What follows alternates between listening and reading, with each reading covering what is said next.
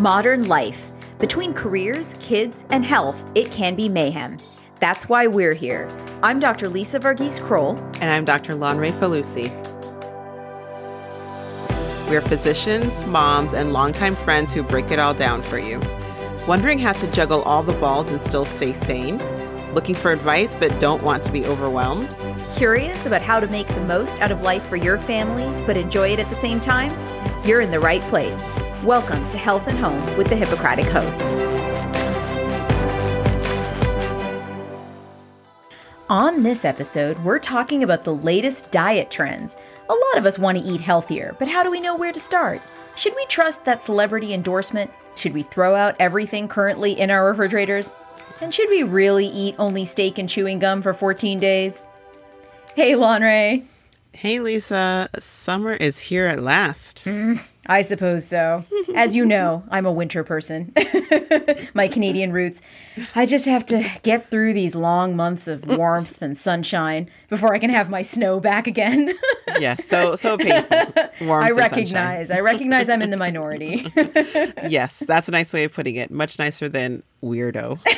I embraced my inner weirdo long ago, Lon.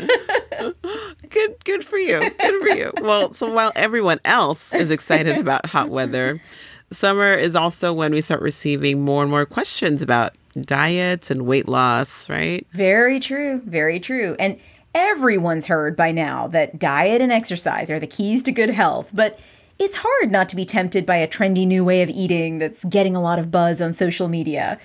So what's the real truth behind the biggest diets out there?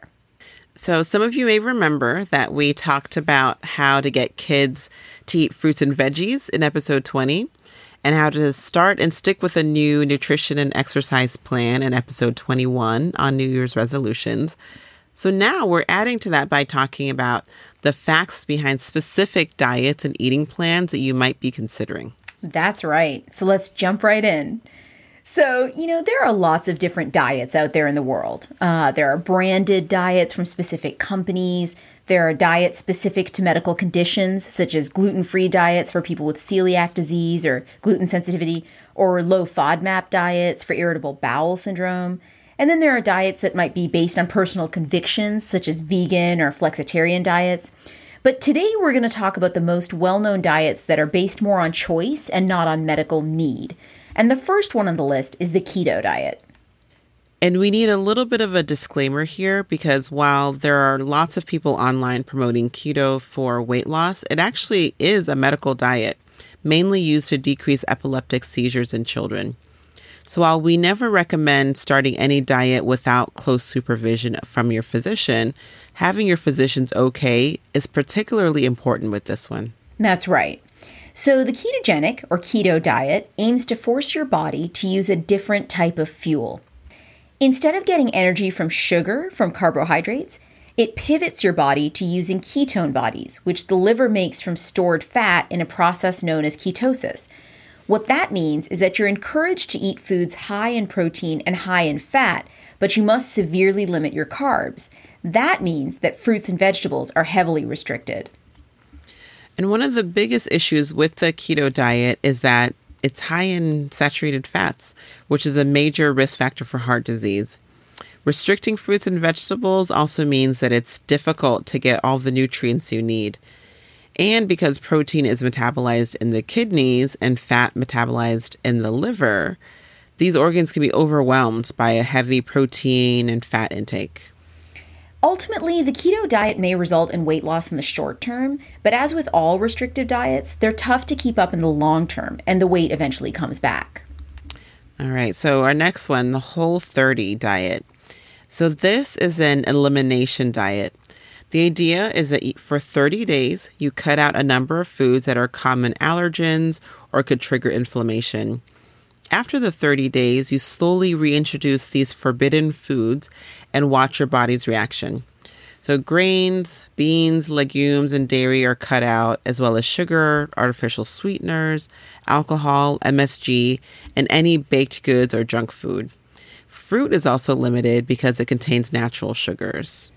And while the goal of this diet is not weight loss per se, and it's not intended to be a long-term way of eating, There are many people who claim that they've lost weight on this diet.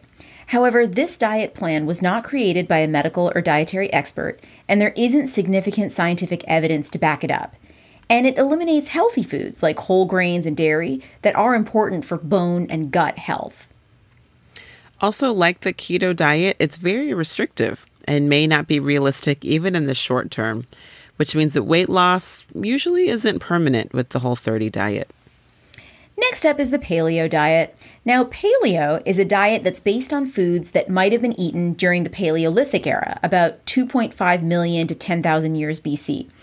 It includes foods that would have been accessible through hunting and gathering, things like lean meats, fish, fruits, vegetables, nuts, and seeds. And it also allows oils from fruits and seeds such as olive oil or almond oil. It limits foods that are believed to have become more available through farming after the year 10,000 BC. Foods like grains, dairy, legumes, refined sugar, potatoes, and highly processed foods. This is because the paleo diet is based on the hypothesis that the human body is genetically programmed to work best with a prehistoric diet rather than our modern one. There have been some clinical trials on the paleo diet, and it may lead to weight loss, better glucose control, and better blood pressure control. But there have not been any long-term studies to date, which would give us better data. And some concerns are the fact that, again, it cuts out healthy foods such as whole grains and dairy. Another concern is that the paleo diet is expensive because it promotes wild game and grass-fed animal meat, so it may not be attainable for everyone. There are also concerns that the hypothesis that paleo is based on is itself incorrect, that geography and climate also affect genetic variability, not just the transition to farming, and that wild grains may actually have already been around prior to the rise of farming. I'm getting the impression that I would not have done well in the Paleolithic era. Did they have Kindles then? All right, so next is the Atkins diet. This is a diet started by Robert Atkins, a cardiologist in the 1960s. This diet launched a low-carb trend because it emphasizes limiting carbs and increasing your intake of protein and fat. Sugar, white flour, and some fruits and vegetables are limited. It has 4 phases, starting with very strict restriction of carbs, then gradually introducing some carbs back in, and the final phase is lifetime maintenance. So this is intended to be a lifelong way of eating.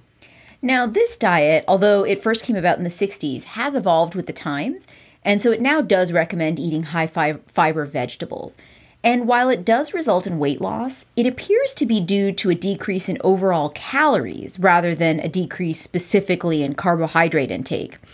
Its proponents claim that the Atkins diet can decrease your risk of diabetes, cardiovascular disease, and metabolic syndrome. But again, there are no long-term studies, and eating large amounts of animal fats is known to increase your risk of heart disease and some cancers. And similar to keto, there is some risk of kidney and liver dysfunction because you're asking those organs to process more and more protein and fat. So proceed with caution.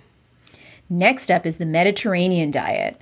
Now, the Mediterranean diet also started getting attention in the 60s when researchers began noticing that heart disease was less common in Greece and Italy than in the US and other parts of Europe. This diet is a way of eating that's based on the cuisines of countries bordering the Mediterranean Sea. It's defined by eating fruits, veggies, healthy fats such as olive oil, and whole grains daily. Fish such as sardines, mackerel, and salmon.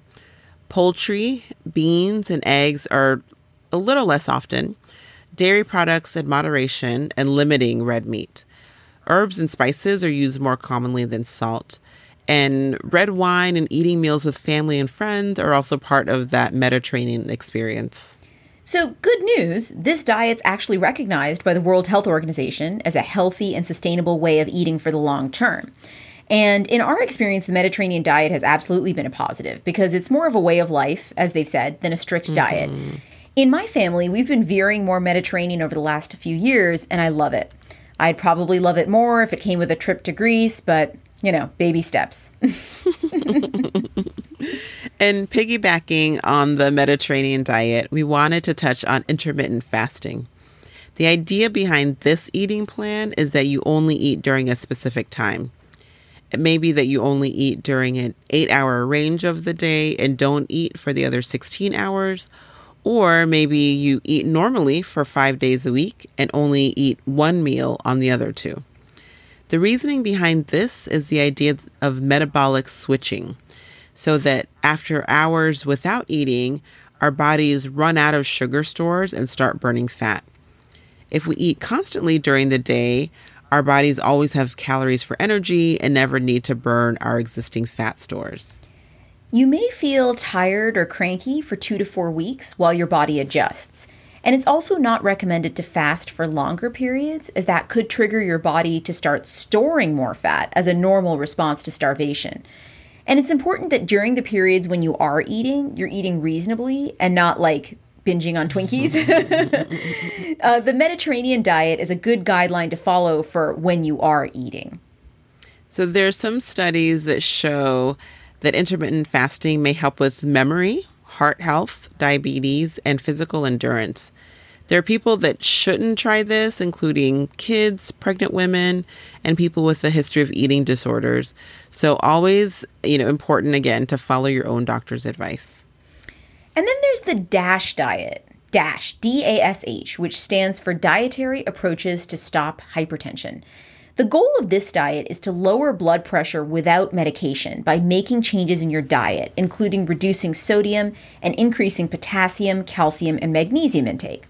On this diet, you eat fruits, veggies, and low-fat dairy, as well as moderate amounts of whole grains, fish, poultry, and nuts. Sweets, fats, alcohol, and red meat are not forbidden, but are limited. There's a standard DASH diet, which limits sodium to 2,300 milligrams a day, and a lower sodium DASH diet, which has a limit of 1,500 milligrams of sodium a day. The typical American diet includes about 3,400 milligrams of sodium a day. Eek. Because we're all so used to salt being in everything, even in foods that we might consider healthy, like low-fat soups or sliced deli turkey. It can take a while for your palate to adjust to low-sodium foods. But the upside of this is my husband and I started trying to switch to some lower sodium foods a few years ago, and it definitely was hard at first. But now some processed foods kind of taste unbearably salty when they never bothered me before. So there's a light at the end of the tunnel. We can adjust. And it's honestly, it's hard to argue with the sensibleness of this eating plan. Right. And that leads us to the MIND diet. So MIND, M-I-N-D, which stands for Mediterranean-Intervention for Neurodegenerative Delay. And it's a combination of the Mediterranean and DASH diets.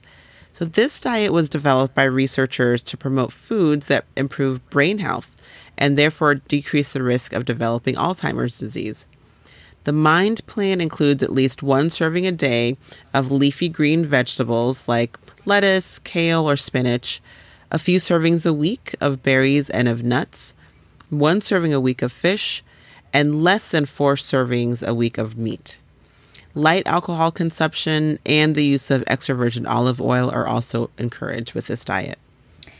There are obviously some risks to alcohol intake, as we all know, so it's not recommended to start drinking alcohol for the brain benefits, but if you already enjoy red wine occasionally, you can continue. Overall, there is some scientific evidence that the MIND diet can slow cognitive decline. I think that's really cool. Yeah.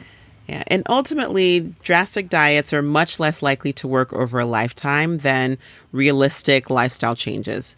Some good parameters to follow are, don't cut out entire food groups, decrease portion sizes, eat larger amounts of lower calorie dense foods such as fruits and vegetables.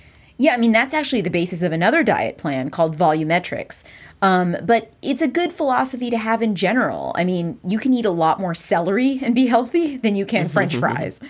But also avoid habits or diet plans that make you overly focused on food or body image and encourage an unhealthy rigidity. There's more to life than eating and weight. And finally, always make any diet changes under the guidance of your physician. And that brings us to our Physician Mom Hack of the Week.